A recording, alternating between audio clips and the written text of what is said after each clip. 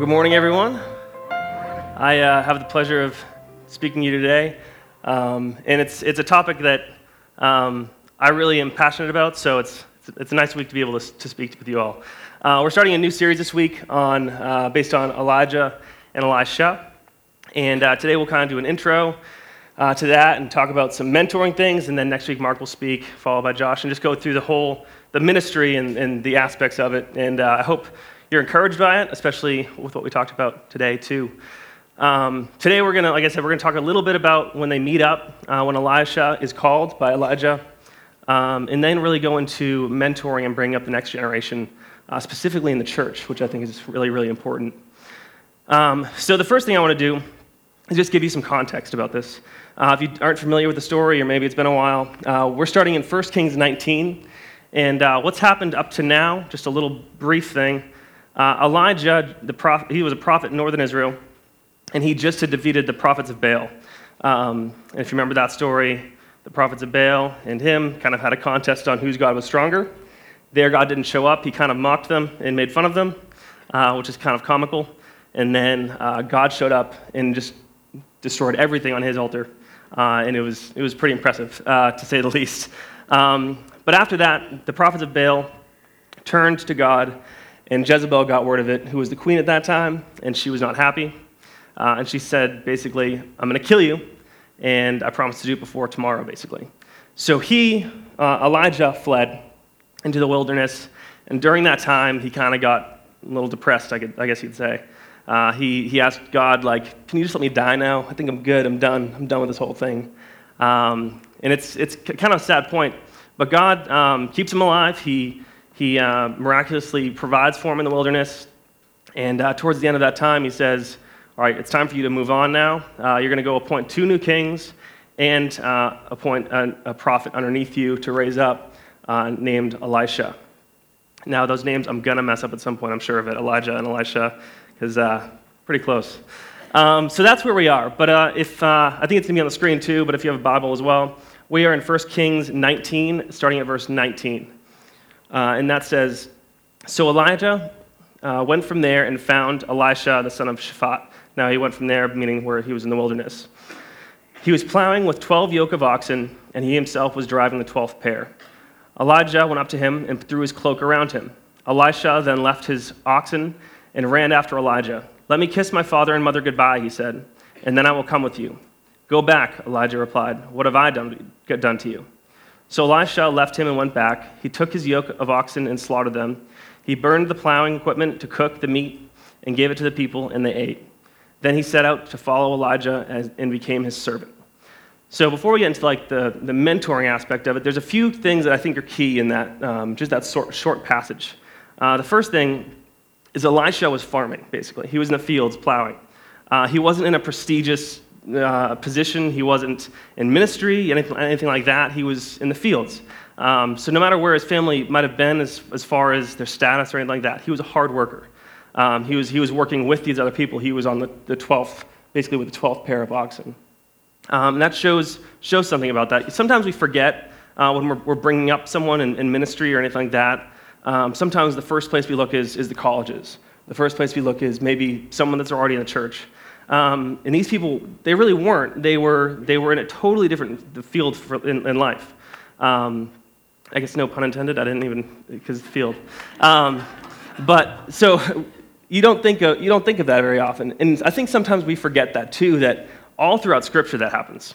God picks the people that we might not really think would be the best for the job. We see that with David when he was brought into what God wanted him to do. He was tending the sheep in the field. He wasn't even with the brothers, if I remember correctly, when they were trying to decide who was going to be king. Peter was a fisherman, not very prestigious. Paul was a tent maker, and even Jesus was a carpenter by trade. And so we see that hard work and willingness to do jobs that might not be, I guess, the best or the most pleasant. Really, that doesn't matter because God knows the heart. He knows the work ethic. He knows these people will get his mission done. So I think that's important to see. It's not always, I think of if we're going to get an intern for the church, the first place we look at is college. And that makes sense because college credits, all that, they have to do that. But there might be someone who's not even in that has gifts for this. So I think it's really important to remember that when we're talking about bringing up the next generation in the church. The second thing I found that was significant, I thought, in this passage was the significance of the cloak, of Elijah's cloak. In the cloak, it's fairly simple. I think throwing a coat over someone's shoulders might signify something similar today, like they're under your wing or something. But basically, the cloak was a sign of a prophet, and it would have been recognized pretty widely in that time in Israel. So he threw it over Elisha's shoulders, and that was basically like, all right, here you go. You're under my wing. Come with me. But it could also be a sign of adoption, which is pretty cool, too, as far as the spiritual sense. He's kind of adopting him into this mission that God's called him into. The third thing is Elisha honors his parents. And I think this is interesting because I've heard people, it depends on your background of Christianity, what you might think of this. But when you see Elisha say, let me go back to my parents and say goodbye, basically. The first thing I thought of was Luke 9 and Luke 14. And both of those, in Luke 9, someone's approaching Christ and being like, I want to follow you, but let me bury my father first. And he basically says to him, let the dead bury their own dead. And he doesn't follow him. But what we're seeing there is it's a heart issue. It's not a I don't care about your family. It's a conflicted heart, and Christ can see that in them. Luke 14 is the same thing. That's where Jesus basically says, whoever doesn't hate his family can't call himself my disciple. Now, obviously, Christ doesn't want us to hate our families, because there's nothing in the Bible to support that, other than taking this verse the wrong way, I think. But what it is again, the conflict of the heart. And when Elisha said, let me go say goodbye to my family, there was no conflict. He had already made the choice. He ran after Elijah, said, I'm going to go with you, just let me say goodbye. So it was really a way to honor his parents and kind of be like, hey, I'm leaving, by the way. And we can see that, too, that he's determined to leave and go with Elijah because he burns his equipment to basically cook this meal for his family. There's nothing for him to go back to now, which I thought was really, really interesting. And like I said, depending on your background, some of us tend to think as we're growing up, like, if I'm going to follow God, I have to give up everything I love, or he's going to take everything I love. But that's not true. God obviously wants him to be first in your life, but it's the heart is the big thing, the conflicted heart versus the heart that's going to follow after Christ with nothing else in the way. And then the fourth thing is where this leads us is Elisha follows Elijah, basically runs back to him, and this is where we set off on this kind of journey. And this is where I really want to talk about mentoring now and the importance of mentoring.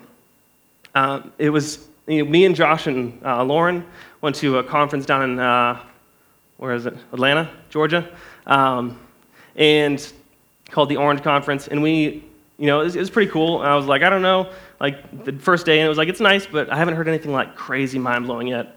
But the last session of the last day was this group that I wasn't even sure I wanted to go to, because the title was, I don't know, it wasn't anything that caught me particularly, but he talked about basically the next generation, millennials, and then iGen or Gen Z, which would be the one after millennials. Basically, they're the generation that's grown up with technology at their fingertips the whole time. Millennials kind of integrated with it, all that. So if you didn't know those terms, I hope that kind of clears it up. But he went into this whole thing where we think so many things about these people and these generations that maybe aren't true, but we still need to get them in the church, and they seem to be leaving the church, and what do we do? And it was really, really cool to hear him talk about basically mentoring and bringing up the next generations in the church. So some things I found here. So the importance of mentoring. The first thing I want to talk about is mentoring is mutually beneficial. And we can even see this looking at Elijah and Elisha. I mean, if you look at Elijah, he just wanted to die, right, before we found him here. He was like, let me die, I'm done. And then he found Elisha, and as we'll see, there's encouragement when you have someone underneath you and able to kind of shoulder that burden with you. So Elijah finds encouragement in Elisha. In doing ministry together, like I said, shouldering that burden. And then obviously the one that's being mentored, they gain perspective and wisdom and knowledge, and they sharpen their skills. Someone to keep them accountable. That's important for young people too. So mentoring is mutually beneficial. In our lives, it's the same case. I think sometimes as we grow up, like even me, I find you can become like cynical and kind of detached from what's going on and upcoming, and as far as the youth and as far as the next generation, you kind of get tunnel vision on what you think life is like. And being with the younger generation, mentoring them, bringing them up, you get a new perspective of, oh, it's not like that still, or maybe this is changing. And the cynicism can kind of go away. Maybe it gets worse, I don't know. But for me, it goes away because you see so many young people really wanting to follow God and really wanting to come up the right way. And then again, those being mentored, they just gain wisdom, and they, whatever wisdom they can get from you, and their experiences and their skills, it's all sharpened. And like I said, accountability is huge too, as far as work ethic, what they expose themselves to, how to handle different situations.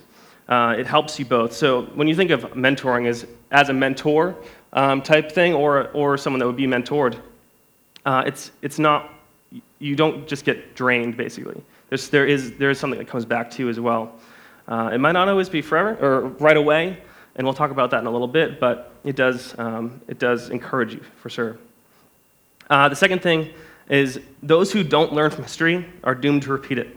And you've probably heard that phrase before, but I think that's very, very true, especially in the younger generation. If looking back through our history, not even that far, maybe a couple decades, there used to be a lot more communication between generations. I feel like now there's a little more of a divide, and there's probably a lot of reasons for that. But it seems now, too, if you see people coming up through the universities and everything else, they have no idea about what's happened even in our country or anything like that in society, and they have these ideas, and you're just like, no, we've tried that. It doesn't work. Like if you would just learn from people that are older than you, you might see a different perspective, things that might not have worked in the past.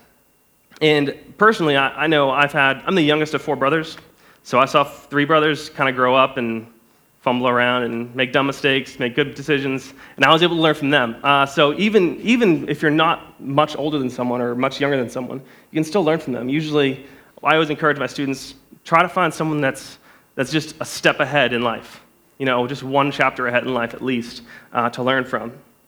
And even my mentors, I've seen mentors be really good, and I've seen mentors really fail. And luckily, I was taught to depend on God, not a person. So when they failed, I knew, God's not failing me. It's just a person. They make mistakes. But you learn, okay, maybe I shouldn't do that. So those that don't learn from history are doomed to repeat it. So it's really, really helpful if we teach the younger generation what's worked, what hasn't. And in ministry, or if you have your own business or whatever, don't reinvent the wheel. It's so easy for people. I know for me, when I was new in ministry, I still am new in ministry, but when I was like fresh out of college, there were so many things I wanted to do, and the church I was at was like, we've tried that. It doesn't really work. So you don't have to reinvent the wheel. You can go off of people's accomplishments, learn what they've learned. Not everything works the same way in every church or in every business. Learn to work off of people's accomplishments. The third thing for that is mentoring builds character. And I think this is especially true in this day because everything's so instant. I mean, I think if you're in the Nashville area, you can get an Amazon package in an hour. Is that right? Something like that? I'm young, but I do remember having to go through a catalog and filling out a form and mailing it in. I'm not that young. So I mean, everything is so instant. I mean, we could go grocery shopping on our phone if we wanted to. It'd be there in an hour. So learning the difference between hard work and instant gratification, I think, is huge. And many people grow up too without many troubles, which is a good thing. I mean, we live in a peaceful society for the most part, especially like this generation and maybe the last one too. But there aren't many huge struggles, especially in an area like this where it's a pretty good area. And you might go through college, and I saw some of my friends do this. They went through Bible college. They were in a good family, good church, Bible college, into ministry, and that's where they hit the wall. And they get reality of what ministry is really like. How many of you are serving in ministry or have served in ministry as a volunteer or staff or anything like that? Is ministry really easy? No, there's crap that you deal with that you never thought you'd have to deal with. Yeah, because I forget who always says it. Someone always says, the best thing about ministry is the people, and the worst thing about ministry is the people, right? And it's true, because you love the people, that's why you're in ministry. But I mean, people are hard to deal with, and we're hard to deal with, even each of us, that are saying that. And you don't realize how much junk goes on behind the scenes until you get there, and you're faced with it, sometimes as a leader. So, I mean, if those students that I saw kind of hit that wall and get discouraged, I knew if they had a mentor, maybe they would have seen that. See, I had a mentor that caused a huge problem in church. And while I was just going to college, so he was my closest mentor, taught me everything, music, all that. And I saw him kind of fail. And luckily, he was brought back into ministry and everything there. But lost my train of thought. Sorry, I'm sick too, and I'm like medication. So if I'm a little foggy, I'm sorry. But basically, you can, it's hard. Ministry is hard work, is what I'm getting at. And dealing with people, it's messy. And dealing with people takes a long time. Now, I'm sure you parents out there know that some things you teach your kids. I'm not a parent, so I'm not speaking by any, into any authority. What you teach your kids might not manifest itself until like midway through life. You might think they don't listen to me. They never hear me. Or as a teacher, you might think that. And then years later, they'll be like, oh yeah, my teacher, my parent taught me this, and that's what I've always lived by. And you're like, I didn't even think you heard me. So sometimes you just don't know. It takes a lot of time. If you're looking for instant gratification with this, on either end, mentor or to be mentored, that's just not how it works usually. And then, like I said, it's not always easy, but you learn the value of hard work, and young people want to be mentored. We have been doing this series on Wednesday nights with the students called Questions, and I was looking for a series to do a couple months ago, and I was like, why don't we just ask them what their questions are and answer them? And the first question that I got that we went over was, how do I build my character? I was like, that's a pretty deep question for a teen. I don't know who asked it. It was all random. But kudos to whoever did. It was good. But we got to go into how do you legitimately and practically build your character. So they're looking for that. They're not just, we think of the younger generation, they're just on their phones the whole time. They don't really care. Me and Becca were talking a couple days ago about being on your phone. And when you're with, I don't know, when you're standing around in the lobby at church or something, and you're like this, and you're not talking to anyone, you kind of sit against the wall. It's not necessarily that you don't want to talk to people. It's just that you don't know what to do with yourself. And sometimes that happens with students too. They just don't know what to do with themselves. They feel awkward or disconnected, so they go to the place where they feel connected. That's some of the psychology behind it, I think, because even I do that. And it's times where I don't feel totally comfortable. Sometimes I'm busy and have something to do, but sometimes I'm not totally comfortable. I'd rather just sink back and be where see something that I'm comfortable with, or talk to people that are miles away or whatever. It's not always like, I don't want to talk to you, go away. And when we see that with the younger generation too, I think it's important not to always see them as kind of like being like, no, go away. They do have the desire to be mentored, at least to some capacity. And if they don't, then they need it, so talk to them. So specifically mentoring the next generation, we've talked about why it's beneficial and how it's beneficial. But when we mention the next generation, like I said, millennials, Generation Z, you might kind of flinch at that because maybe you know some of the stereotypes, and maybe this video is what you think of them. Amy, it says you are trained in technology. That's very good. Are you adept at Excel? No. PowerPoint? No. Publisher? Not really. Exactly in what area of technology are you proficient? Snapchat, Pinterest, Instagram, Vine, Twitter. The big ones. I'm surprised you didn't say Facebook. That's for old people, like my parents. That's funny. Well, Amy, when you're working for me, you have to have those kind of research skills, because I'll send you things for you to comb through and get the answers and send them to me. So for that, you got to be really good at technology. For stuff like that, no problem. I'll just ask Siri. You'll just ask Siri? Siri tell me this, Siri find me that. We're all good at getting you the answers. Tell Siri I want you ready to go at 8 sharp each and every morning. I don't understand. What don't you understand? What you just said. You don't understand be ready to go? No. You said 8, right? Yes. 8 like in the morning 8? Yes, in the morning. Yeah, that kind of doesn't work for me.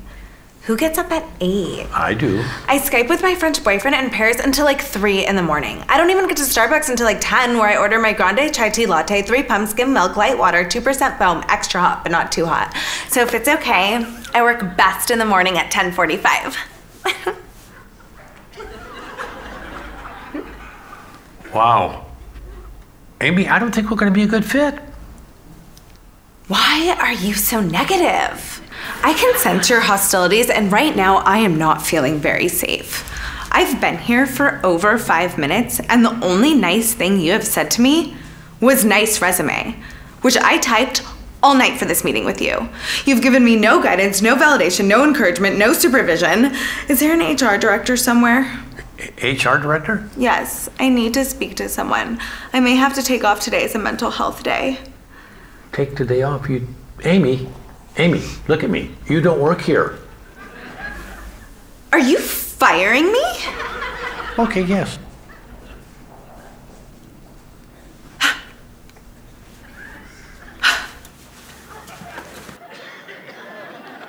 So I get a little uncomfortable watching that because I know people like that. It's scary. But so in the conference that I was at in this breakout session, this is what this guy was talking about. His name was Dr. Steve Argue, and he researched all this stuff about millennials, the next generation, and how they kind of fit into the church, what stereotypes we should do away with. It's funny, when I did a web search for the top results of millennials are, and here's the top 8 I configured. Lazy, entitled, spoiled, stupid, ruining America, crybabies, idiots, and narcissistic. Now, I mean, there's plenty of that, but I don't think it is the majority. I think the minority is just louder, which happens a lot of the times. The minority of a group of people is just louder, and we tend to think that that's what they're all like, and they're not necessarily. So millennials, I don't believe they're all like that.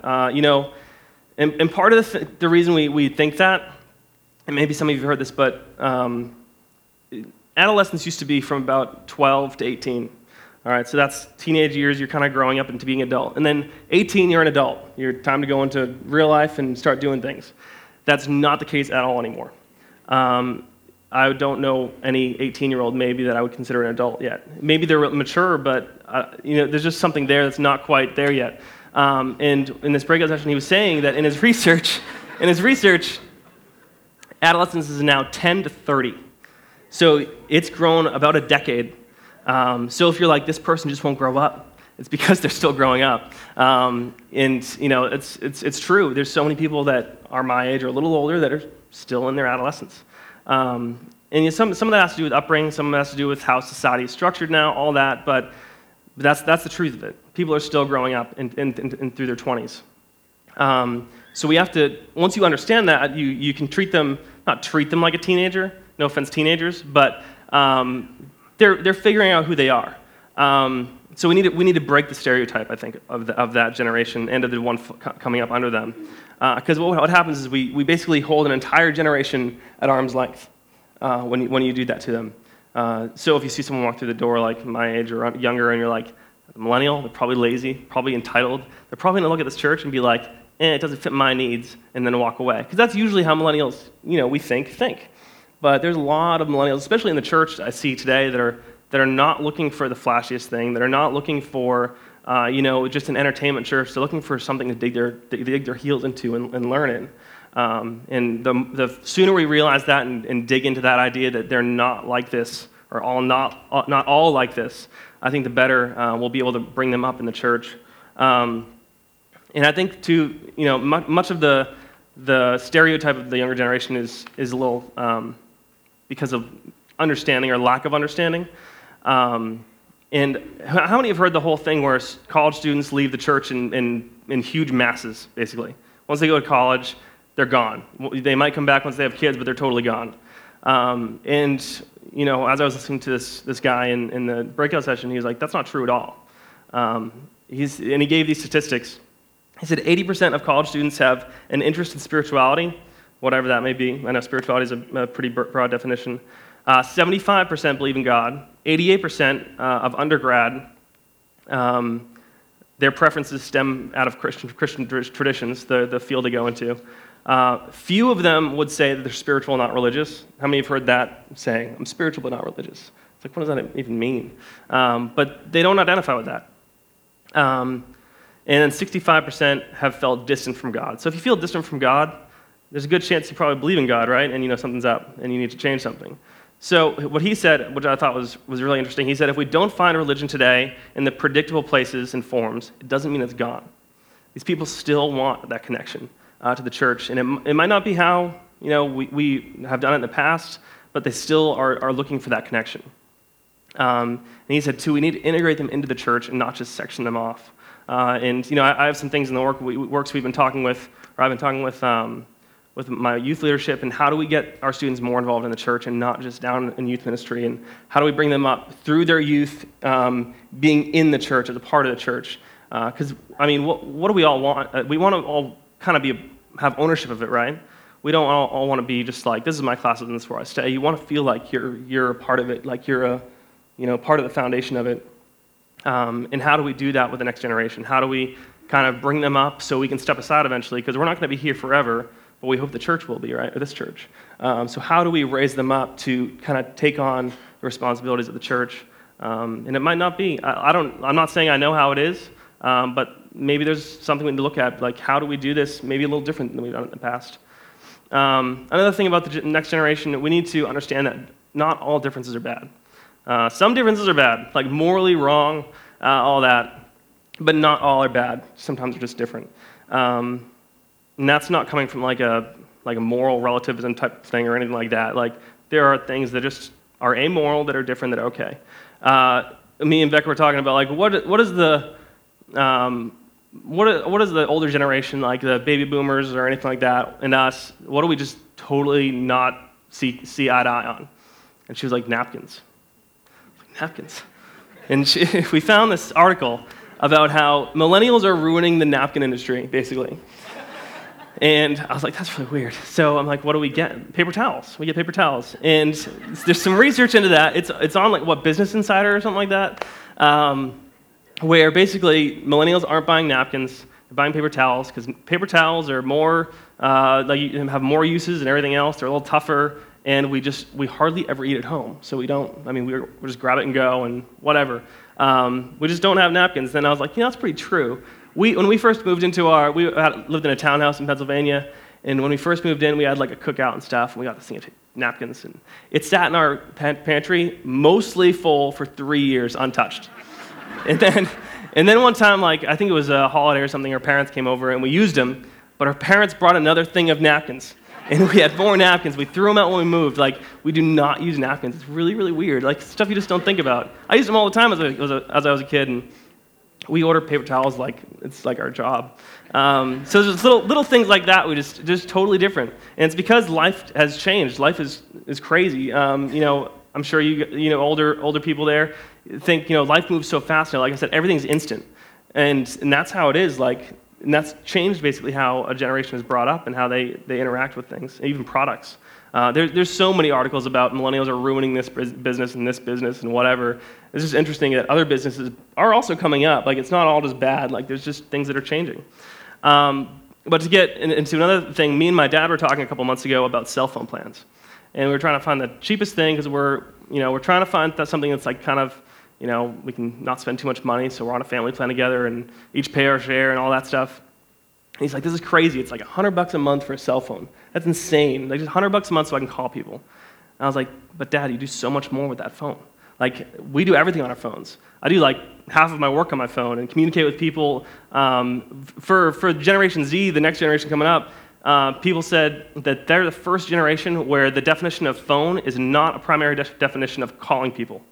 Like that's not what they use their phone for primarily. It's a GPS, it's the internet, it's a computer. I mean, it really is. It's a way to talk to their friends with instant messaging, text messaging. It's an iPod. All that stuff was separate for me, and like even early in my life, didn't exist. And so I was like, Dad, well, how much do you pay for cable?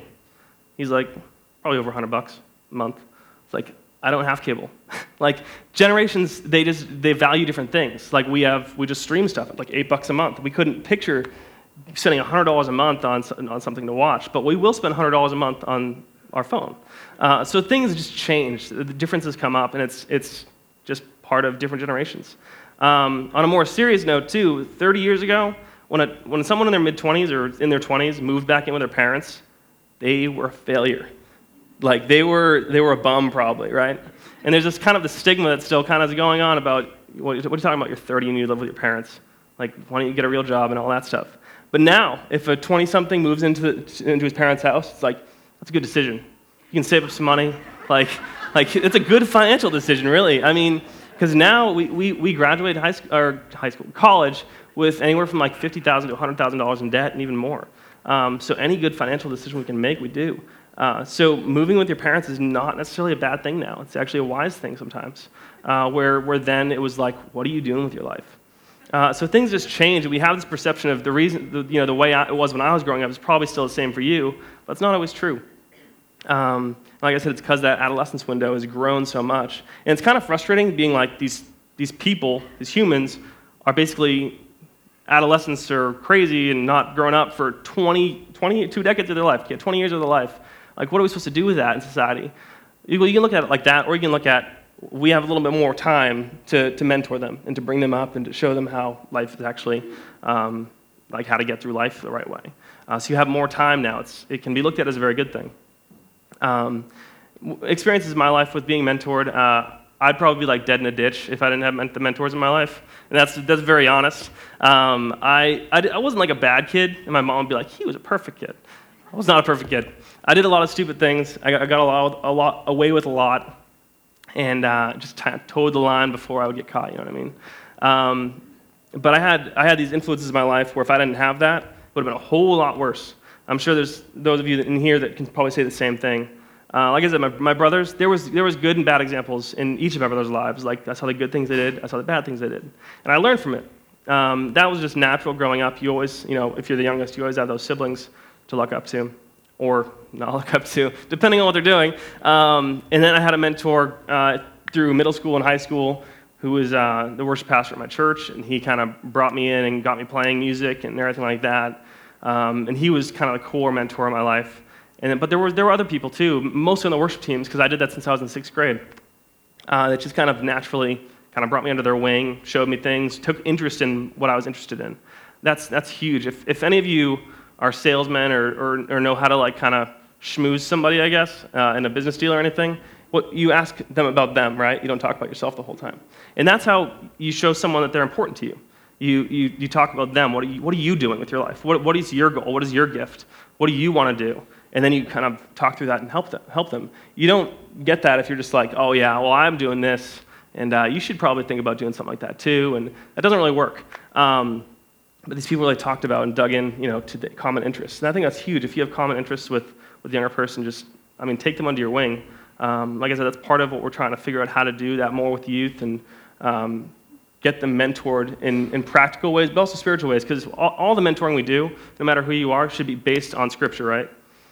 It should be based on the gospel and Scripture and God's truth. Otherwise, it can go all kinds of crazy ways. And I'm sure there's experiences in here with mentors that didn't quite teach the right thing or anything like that. But we need to make sure we're constantly basing it on Scripture as well. And I've had my bad experiences with mentorship too. I've been the token millennial in the room for diversity and generations. And I've been the one who was actually heard before, too. Mentoring isn't, like I said, it's messy. Sometimes it's going to be rough, and sometimes it's going to be good, sometimes it's going to be bad. But it's absolutely necessary to bring people up and give them ownership and give them wisdom and experience and everything like that. So some practical ways to do this. Just a couple of things here. Kind of maybe this is what you're thinking, maybe this is what you've thought about mentorship. Like I said, it all needs to be based on Scripture. That's the most important thing. But one thing I see is build simple relationships with the next generation. I had this friend in college who was a couple years older than me, and he wanted to mentor me, and I was like, okay, cool. I don't know anyone here, so sure. And he was nice enough, and I think we're still friends. I don't talk to him in like years, but anyway, we sat down for lunch one day, and I didn't know him, he didn't know me, and he was just like asking these really personal questions. I was like, dude, I'm not going to share that with you. I don't even know who you are. Like, you're also my RA, so this is really weird. Like, I'm not going to tell you this stuff. So it's just like, yeah, I'm good, yeah, I read my Bible, like stuff like that. Like, keep it pretty minimal. But he wanted these deep questions. He's like, dude, we don't even have a relationship right now. So building simple relationships is key. Like I said, just going out to eat or having a meal with someone is huge because you just spend time with them. Ask them about them. Ask them what they're doing. Ask them how that you can help them. Simple relationships will build trust, and then you can get into the deep stuff. That's really, really critical because no one's gonna. I'm sure most of you, without a relationship or trust, aren't gonna share the deepest parts of your life. And then something I thought that was interesting that again was from the conference. Dr. Steve Argue was talking about the phrase, when I was your age. How many of you have said when I was your age to someone? Oh, come on, I know there's more. Yeah, I say it. And he basically was saying, get it out of your vocabulary. And, it's okay if you're like, kind of making funny comparisons or something. When I was your age, I had to walk uphill both ways in snow and sleet. Like, that's kind of how it, the typical one goes. But what that does is basically says, I'm over you. This is probably how you should do it, is how I did it. It's kind of like kind of just pushes aside what they're going through. But he said what you should ask or say more than when I was your age is, tell me more about that or explain that to me. Like I said, find interest in them. Ask questions that show that you care and not just, well, when I was your age, it wasn't like that. It was a lot better. Okay, but maybe this is just different. Maybe it's one of those things that's not bad or good. It's just different. Maybe we can learn from each other. And then I had this professor in college, and he always said, work yourself out of a job in ministry. I always thought that was interesting because, I know I've heard of big churches like the pastor is looking to retire, and they're like, what are we going to do? We're a huge church, and we depend on this person. And basically, if you're in ministry or any type of leadership, if you leave and it crumbles, you're not leading right. I know I'm just like basically a kid to some of you, saying like, you're not leading right if you don't do this, but really, if you leave what you're doing as a leader and it crumbles, then there's something needs to change, something needs to be added. You need to work yourself out of a job, basically. And we all fear, like that there's that pride part of us, but also probably that insecurity part of us that fears being obsolete and not needed. I'm sure if I asked you to raise your hand if you wanted to feel needed, we'd probably all raise our hand to some degree. So when we say work yourself out of a job, you're like, well, then I won't have a job. No, not necessarily. You'll have someone to shoulder that burden with you, just like we see in Elijah and Elisha, and like we'll see in the following weeks. But you also have someone to take your place after. Raise leaders underneath you as you're a leader, so it doesn't crumble after you're gone. It's huge. I mean, we see that with everyone through the Bible has done that. We see Christ did that. I mean, just huge examples of raising up leaders underneath you, so you are not basically I don't know. If you leave, it all crumbles. That's very, very important, I think. And it kind of forces you to bring up leaders knowing as much as you do, to teach them what you know. And then the phrase, too, I've heard a lot of people say this, I can't mentor anyone right now because I need to get my own life together. Yeah, we all do, because we're all people, and you'll probably be dead before you can not say that sentence anymore. That's the reality of it. We're all really messed up, and we're trying to get through life and trying to live according to God's word. That's not really a good excuse. I mean, if you look at the disciples, I mean, Christ called them when they were nobodies, when they weren't even like good people necessarily. He called the tax collector. Tax collectors were synonymous with basically criminals, with thieves. In that time. It's not like your H&R Block guy today. It's someone that would come to your house and be like, give me your money. That was the tax collector. And these are the people Christ called. I mean, if they were like, I need to get my life together first, that wouldn't work out for Christ. He'd be like, no, you're going to come with me anyway. You'll learn along the way. And we saw the disciples do stupid things in Scripture, like fighting over who was going to sit on what side of Christ, and then like just all this stuff, like not wanting Christ to go and basically fulfill his mission on the cross, standing in front of him. Jesus even told Peter, like, get behind me, Satan, because it wasn't what God's will was. So we saw the disciples do some stupid things, and it's okay because they had a mentor. They had Christ there to tell them, no, this is how it should be. So don't let the thought of, I need to get my own life together first, stop you from mentoring someone. Now, obviously, there's some things like if there's a lifestyle that you're trying to work through, I can understand that. But for the most part, I mean, if you're trying to live according to God's word, but you still have a mess, it's okay. I mean, the biggest thing is the next generation can learn from that. They learn from honesty. It's a huge thing with my generation and the next one. They can sense authenticity really quickly. So if you pretend to be perfect, they'll immediately sniff that out and be like, I'm good. I don't want really any advice from you. But if you're like, I really have struggles with this, you're like, yeah, so do I, because we're human. And so that really opens a door to vulnerability and to learning too, if you're honest with that. And as we wrap up, and we're going to go into communion, and the worship team is going to come up. I just want to encourage you that just like I was saying, how we need to be bringing up the next generation, and we need to call them into whatever they're supposed to do and what God has gifted them to do. Christ called us when we weren't desirable at all. We see that in the scripture all the time. He called us when we were enemies of God. You might see a young person in the younger generation who you're just like, oh, they're a nightmare. But maybe you could help them not be. Maybe you could help bring them up, because we were all nightmares at one point. And especially, in spiritual terms, like I said, we were enemies of God, and Christ called us, and He gave His life for us. He passed on His mission to us. So the usher's going to come forward and pass out communion, and the band's going to play. And I just want you to really focus on that, the fact that Christ called you when you weren't desirable. He calls you to work with the maybe less desirable. He calls you to bring up the younger generation, make disciples, because this is what He gave His life for, to bring us into His family. And to call us. So the band's going to sing, and you can take communion on your own. And after you take communion, I ask you to join the team in worshiping.